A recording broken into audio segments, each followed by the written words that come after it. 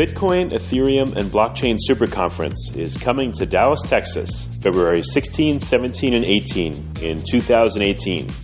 If you know of a better way to get the latest insider knowledge about crypto, to hear directly from the top minds in this field, to interact personally with 800 fellow crypto lovers, hodlers, investors, miners, traders, developers, and founders, then I'd like to hear about it. If you don't, then you don't want to miss out. Register today for the Bitcoin, Ethereum, and Blockchain Super Conference. Go to bitcoinsuperconference.com and register today as a super early bird to get the lowest rates on tickets and hotel rooms. That's bitcoinsuperconference.com. Welcome to Almost Here, Round the Corner Future Technology Podcasts with Richard Jacobs. Future technologies poised to transform our lives for better or worse are the focus of this podcast.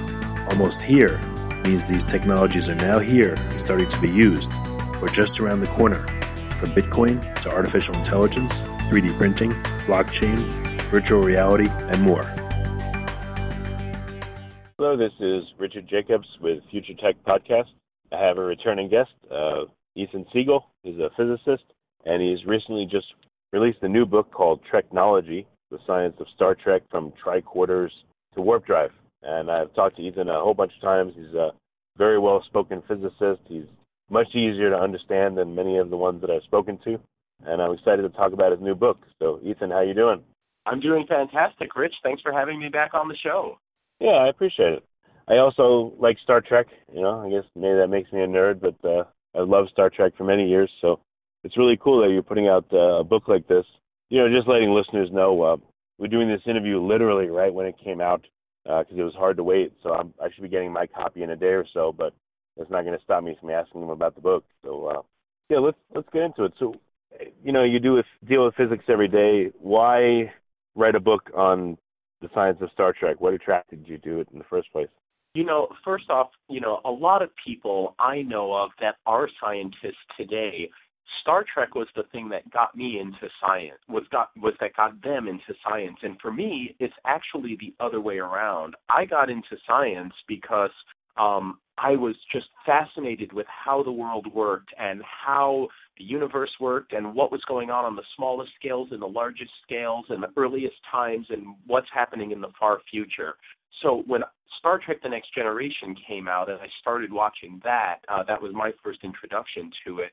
My love of science was what got me into Star Trek, that I was just captivated by this vision of the future where it wasn't some dystopia, it wasn't people fighting for their lives, it wasn't people fighting against some great oppressive power. Instead, this was a future where humanity had developed science, had developed technology for the benefit of all of humanity, that some of the greatest problems that society faced both at the time and throughout history had been solved by advances in science and technology, and having those advances and the fruits of those advances be available to everyone, not even only on Earth, but everywhere throughout the Federation. So that was an extremely exciting thing, an eye-opening thing for me to encounter. And that's been a love and a dream that stayed with me, is that as we learn more about the universe and how it works, as we develop more and more applications to better our lives through science and technology, Star Trek was really the first series that I know of that gave us that vision. And so when I realized, wow, it's the 50th anniversary of the original series of Star Trek, that was last year, and this year is the 30th anniversary of Star Trek The Next Generation, I said, we took a look back at all the technologies they envisioned. They were really envisioned as something that was far, far in the future, something that we wouldn't have for hundreds of years, but that we could aspire towards. And yet, looking back on it now, a huge number of these technologies have come to fruition. Another very large fraction of these technologies are well on their way. So the big question is, can we take an in-depth look at this? Can we take each of these individual technologies, look at the way Star Trek viewed them, how they were used in the Star Trek universe, and then take an example of where the actual science is today. Take a look at where that actual science is, how far we've come, and evaluate, how have we done as compared to Star Trek, and where are we headed for the ones where we're not quite there yet? So that was what I did, was inside this book, we took a look at 28 different technologies that run the gamut from ships technologies to weapons and defense to civilian technologies to medical and biological and computing and communications techs, and say, how far have we come? Let's evaluate them. Let's see how they were used in Star Trek, and let's see what today's best science has to say about them. We can't go through all 28, but let's go through a few of them. Tell me one that surprised you the most, that you thought maybe when you first watched Star Trek The Next Generation, you thought was crazy, and now it's actually getting close to reality, or it is reality. I would say that probably there are a lot of examples. I would say maybe the biggest one that surprised me was the tractor beam. When I first saw the tractor beam, I was like, this is a joke, right? This, like, the closest thing we'll ever have to a tractor beam is like when you take an inflated balloon and you rub it on your shirt and you hold it just like a half an inch away from the wall and you let go and the balloon sticks to the wall. I thought that was like, that's the best we'll ever do for a tractor beam, is to use that Van der Waals force. But wow, I turned out to be very, very wrong about that. I was quite surprised to find out, there are these advanced photonics researches going on where what they'll do is they'll take multiple beams of coherent light, and if you target a specific particle with these multiple beams from multiple angles, you can give it a stable point based on what you're doing with the electric and magnetic fields of the light. If they go in phase, if they go out of phase, if you make one field homogeneous, which means even and uniform, while the other one is inhomogeneous, where it has perfections, you can basically pin a particle in place. That you can say, okay, here's what I'm going to do is I see it right over there, and I'm going to tune these light beams so that if the particle tries to get further away, it's going to pull it back towards me. If it tries to get closer to me, it's going to push it away from me. It's going to hold it in place stably. And then if you adjust that over time, you can say, well, let's just move that stable point closer and closer. That sounds exactly like a tractor beam, where you can take an object and hold it in place. And with the advances that have been made on this front, with the different ways they've tried to tweak it, they can do this in vacuum, where you don't need a medium of like atmosphere for your light to travel through.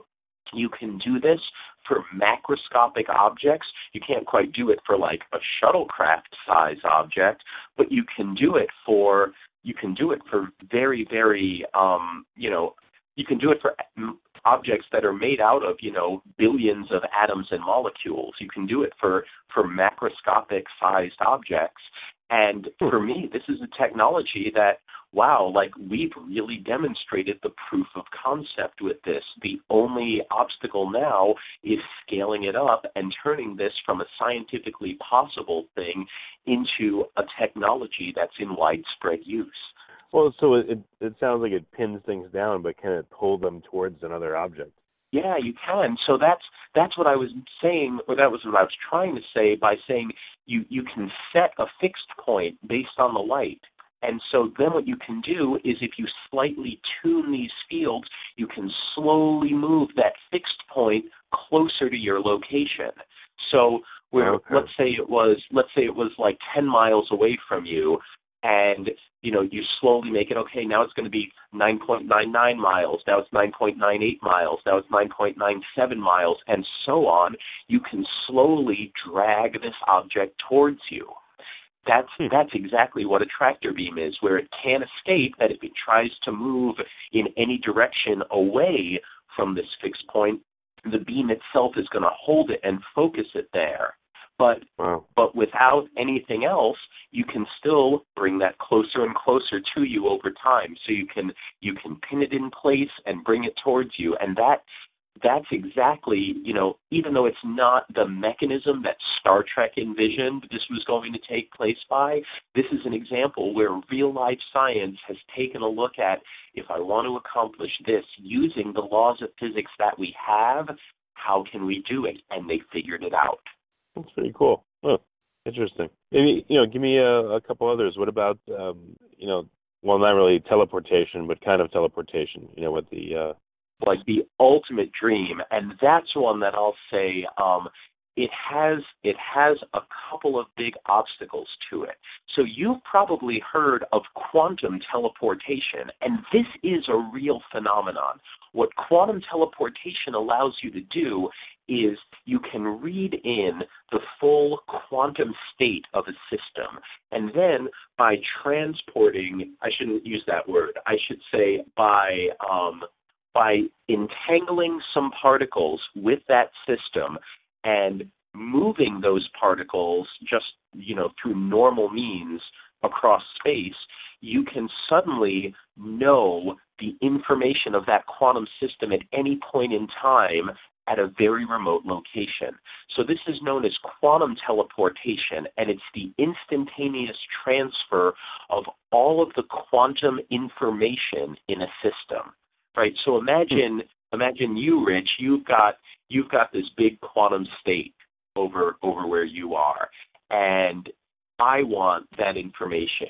If previously you and I were together, and I said, okay, I'm going to entangle some information with your quantum system, and you said, okay, and this could be anything from a single electron to something as complicated as a human being.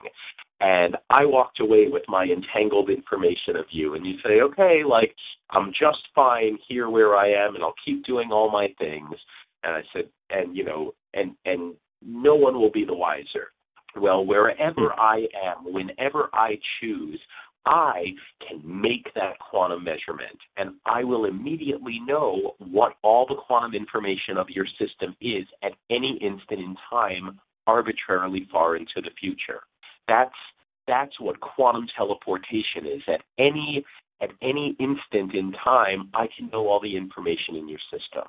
So you can then say, well, what about the dream of a transporter? What can you do for that? And I'll say, well, let's say I've got all the information about whatever it is you want to transport, that we've done the entanglement, that I've got all the quantum information on my end, and then what do?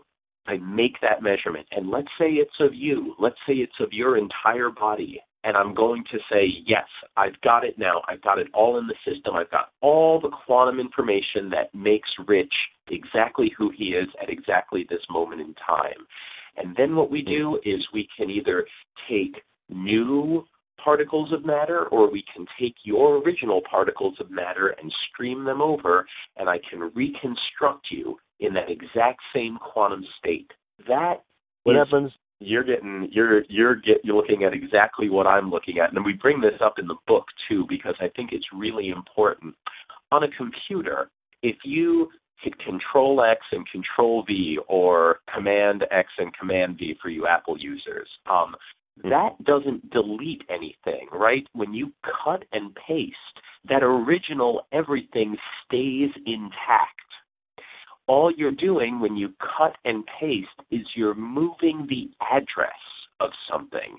You're saying, okay, this object or this set of information was here, and now I'm just changing the address. I'm just changing the location, but it's the same thing.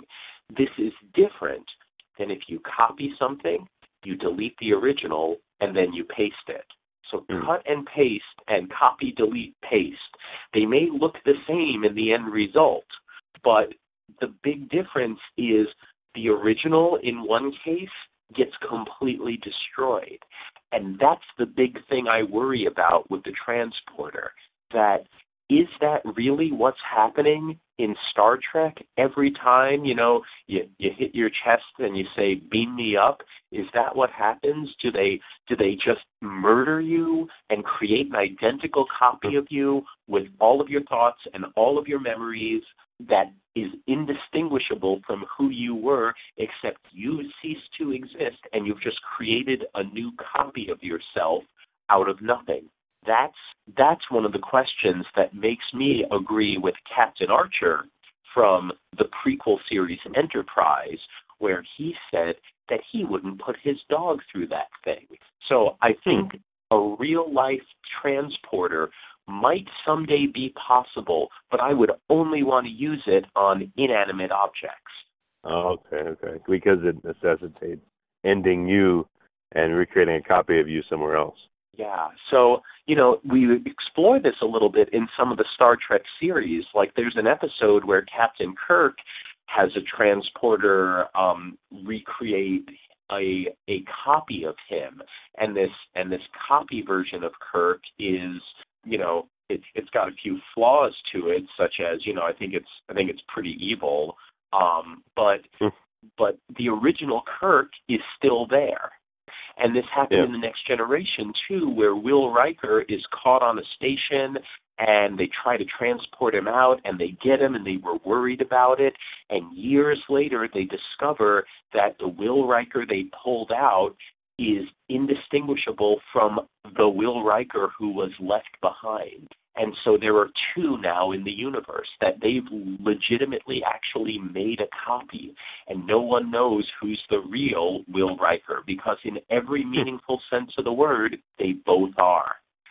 And this is one of the things I love about Star Trek is that it puts these big ethical questions about humanity and about technology right in your face. And it asks you, it makes you ask yourself, like, what is the right thing to do in this difficult situation? So for me, I think there are a lot of obstacles to be overcome for making a transporter, but the biggest one is what I'll call the you-ness question, that if I have to murder you, or if I have to murder someone and then create a new copy of them in order to transport them, is that a viable, feasible, ethical technology to use? And until we overcome that problem, I'm going to say only for inanimate objects. That's crazy. Yeah, what amazes me is, Star Trek came out in the 60s, and, so much of the technology was forward. It was all forward thinking, but a lot of it was right and right on, which is amazing. Right? You've got automatic sliding doors that swoosh open and swoosh close every time you walk into a supermarket or an airport. They're making developments now where they combine predictive analytics and infrared imaging to even detect someone's intention, where they can say, oh, don't open that door, this person's just walking by, they're not turning to walk in. And So this is an example where automatic sliding doors exist today, just like Star Trek envisioned, but it's such a widespread, ubiquitous technology that we take it for absolute granted. Also, remember Captain Kirk had the original flip communicators. Those were on the market in the 80s. Right? Someone who was very interested in this sort of started looking at, well, what do I need to do to develop this? And he brought it to Motorola in the 70s, and Motorola said, build this. Like, let's work on the miniaturization of the electronics. Let's work on building a network of antennas and satellites, and let's work on building an antenna that can fit into a handheld phone. And through some very clever innovations, the first flip cell phone came to market in 1983, completely based on the Star Trek communicator. And we've moved so far past that now with our smartphones that if you were to take a look at the amount of computing power in one handheld smartphone, it exceeds the entire computing power of Earth when Star Trek first premiered. So who is doing this forward thinking nowadays? Any resources or, you are by writing this book, but, any other resources or things you look to nowadays for people that are thinking in the future? I think there are a whole suite of advances that are really coming about. There's a company called Final Frontier Medical Systems that earlier this year, they won the Qualcomm Tricorder X Prize, where they developed a handheld medical device that could scan remotely a patient for all sorts of information and diagnose about a dozen different medical conditions. So by using a combination of multi-wavelength sensor technology, you can measure what someone's body temperature is. You can do gas chromatography and mass spectroscopy of the air that they exhale. You can tell what the bacterial content of their skin is. You can tell, you can do all these things about blood pressure, heart rate, disease, just by remote scanning. And so this is really an incredible set of advances. There are people working on cortical implants in people's brains, where people who've been blind since birth won't have to have ocular implants or a visor like Geordi from Star Trek The Next Generation did. Instead, they could have a cybernetic implant directly in their brain's visual cortex that's hooked up to a wireless external signal, and someone can then go ahead and say, oh, well, if this is the camera I'm using, I can go ahead and say, wow, I can feed that information wirelessly directly into my brain. That's something that I think is incredible. It's estimated that if this technology comes to fruition and goes to market, it can restore sight in up to 85% of those presently afflicted with blindness. Wow. So I think there's a lot of really forward-thinking things that are happening. But again, with something like that, I also worry about the ethical questions. For example, yeah, of course, no one is going to say, oh, if you could restore sight to a blind person, wouldn't you? And the answer is always yes, but what would you do about cybersecurity in your own mind? We know about computer viruses and computer hackers and people who feed false information in order to obtain their own ends, right? Fake news is a big hot buzzword right now. Imagine if someone was feeding you fake visual information about the world around you directly into your brain. They could kill you. They could cause you to take an action you would never take otherwise. It's literally opening you up to having your very mind hacked. And that's terrifying in and of itself. So I do think that as we come about developing these new technologies, as some of the Star Trek and Vision technologies come to fruition, it's important to keep asking those ethical questions and to keep safeguarding ourselves against any possible, nefarious action or mal-application of such an incredible technology. Any things you thought of that you wish will be invented or created? What are the moonshots in your mind, and what would you love to see? From Star Trek, we have quite a few, right? I would love to see the phaser get created. I would love to just live in a world where you don't need to use lethal force to disable a target. A taser is available, but tasers, for one, don't disable targets all the time, and two, you have to be very close range. You have to make physical contact. Over the last decade, the U.S. military has been developing a weapon that might be able to be a real-life application of a phaser. What they have is a two-phased electromagnetic pulse, and right now it needs to be vehicle-mounted. It's large, and you'd need something like a tank to operate it. But what you can do is at a range of up to 2 kilometers, you can send a two-phased pulse at the target, and this is good enough that it will work in vacuum, so you don't even need the atmosphere to be a medium for this pulse. You can do this theoretically in the depths of deep space. The first pulse, what it does is it's higher energy ionizing radiation. So when it hits its target, as long as that target is made out of atoms, it's going to knock some electrons off of that surface of the atoms. So you'll create this ionized plasma, and it'll be hot, but it won't be hot enough to burn you. The big benefit you get is you have this cloud of ionized particles just hanging out extremely close to the target. Then you send that second pulse, and the second pulse is lower energy radiation. It's infrared radiation, but it's high-powered infrared radiation. When that radiation hits the plasma is extremely efficient at absorbing that energy. So it absorbs the energy, it heats up, and it expands incredibly rapidly. That rapid expansion acts as a concussive explosion.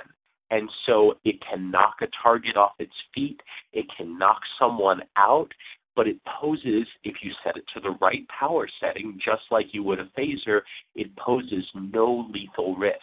And for that, it's far better than a taser or rubber bullets, which, if you hit someone in their eye with a rubber bullet, that'll go right into their brain and has killed people in the past.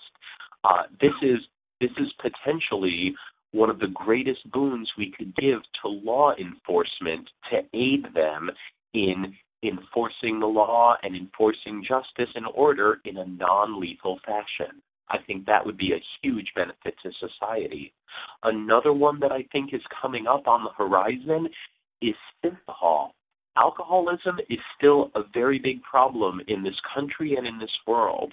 Cirrhosis of the liver kills thousands of people every year, and drunk driving and alcohol-related accidents and even homicides are a very large problem.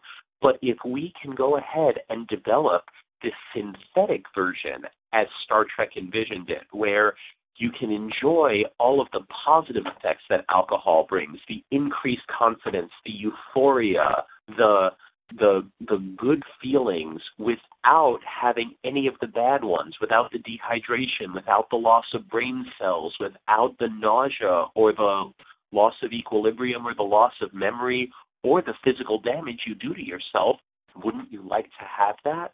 Well, pharmacologists have been they've been investigating how does alcohol work, and they've been investigating how can we develop a drug analog for alcohol that has the positive effects, that doesn't have the negative effects, and moreover has an antidote, so that when the captain calls red alert, or that when someone has an accident and you have to drive them to the hospital, you can immediately be back to your stone sober state and able to do your job.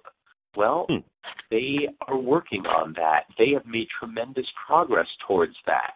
They've discovered the molecule responsible for all of the effects of alcohol, and it's called GABA, G-A-B-A, which is short for gamma-alpha butyric acid. I think I might have butchered that a little bit. So what you do is you have 6 different GABA receptors in your body. They have different subunits on them. And the molecules you produce when you have, alcohol in your system, they bind to all of these different GABA subunit receptors. But they've developed classes of drugs related to Valium and Klonopin and others in this class that will only bind to a subset of those receptors. And so if you can engineer something that it specifically binds to the receptors you want, but not to the receptors you don't, you could have this incredibly successful alcohol substitute that people can experience the good effects without experiencing the negative effects of alcohol. And there even is an inhibitor molecule that you can give someone just in pill form that will kick all of those GABA molecules out of the receptors and immediately return you to a sober state.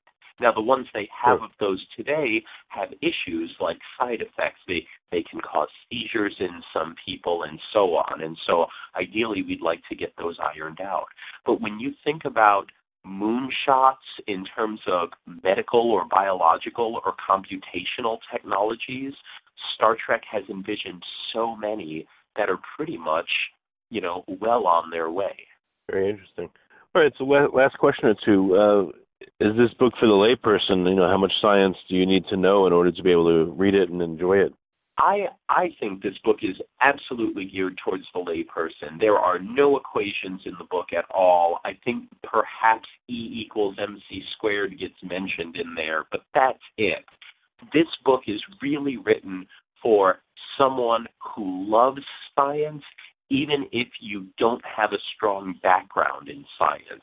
If you're interested in technology and how it's going to shape our world and our future, if you're interested in Star Trek and science fiction and how close some of the dreams of the far future are to becoming real, or if you're just interested in learning what the frontiers of science are and what we're doing to push them forward, I think this is a great read for anyone of any educational background. Okay. Well, very good. So I know, firsthand that the book's on Amazon. It's available. Is it on Kindle? Is it on Audible? Where can people get it?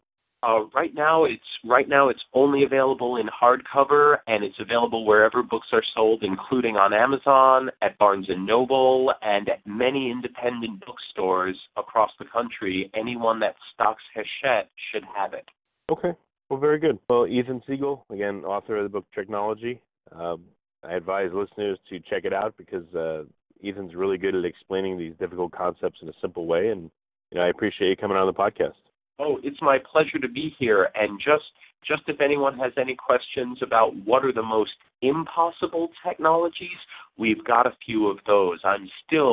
Although I'll tell you what it takes to make them true in the book, I'm still pretty skeptical about technologies like artificial gravity and warp drive. So keep your eye peeled for those. Very good.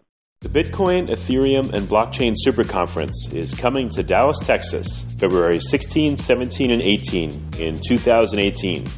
If you know of a better way to get the latest insider knowledge about crypto, to hear directly from the top minds in this field, to interact personally with 800 fellow crypto lovers, hodlers, investors, miners, traders, developers, and founders, then I'd like to hear about it. If you don't, then you don't want to miss out. Register today for the Bitcoin, Ethereum, and Blockchain Super Conference. Go to bitcoinsuperconference.com and register today as a super early bird to get the lowest rates on tickets and hotel rooms. That's bitcoinsuperconference.com. You have been listening to Almost Here, Around the Corner Future Technology podcast with Richard Jacobs. Subscribe to this podcast, post a review to discover more future technologies that are poised to transform our lives for better or worse, such as Bitcoin, artificial intelligence, 3D printing, blockchain, virtual reality, and more.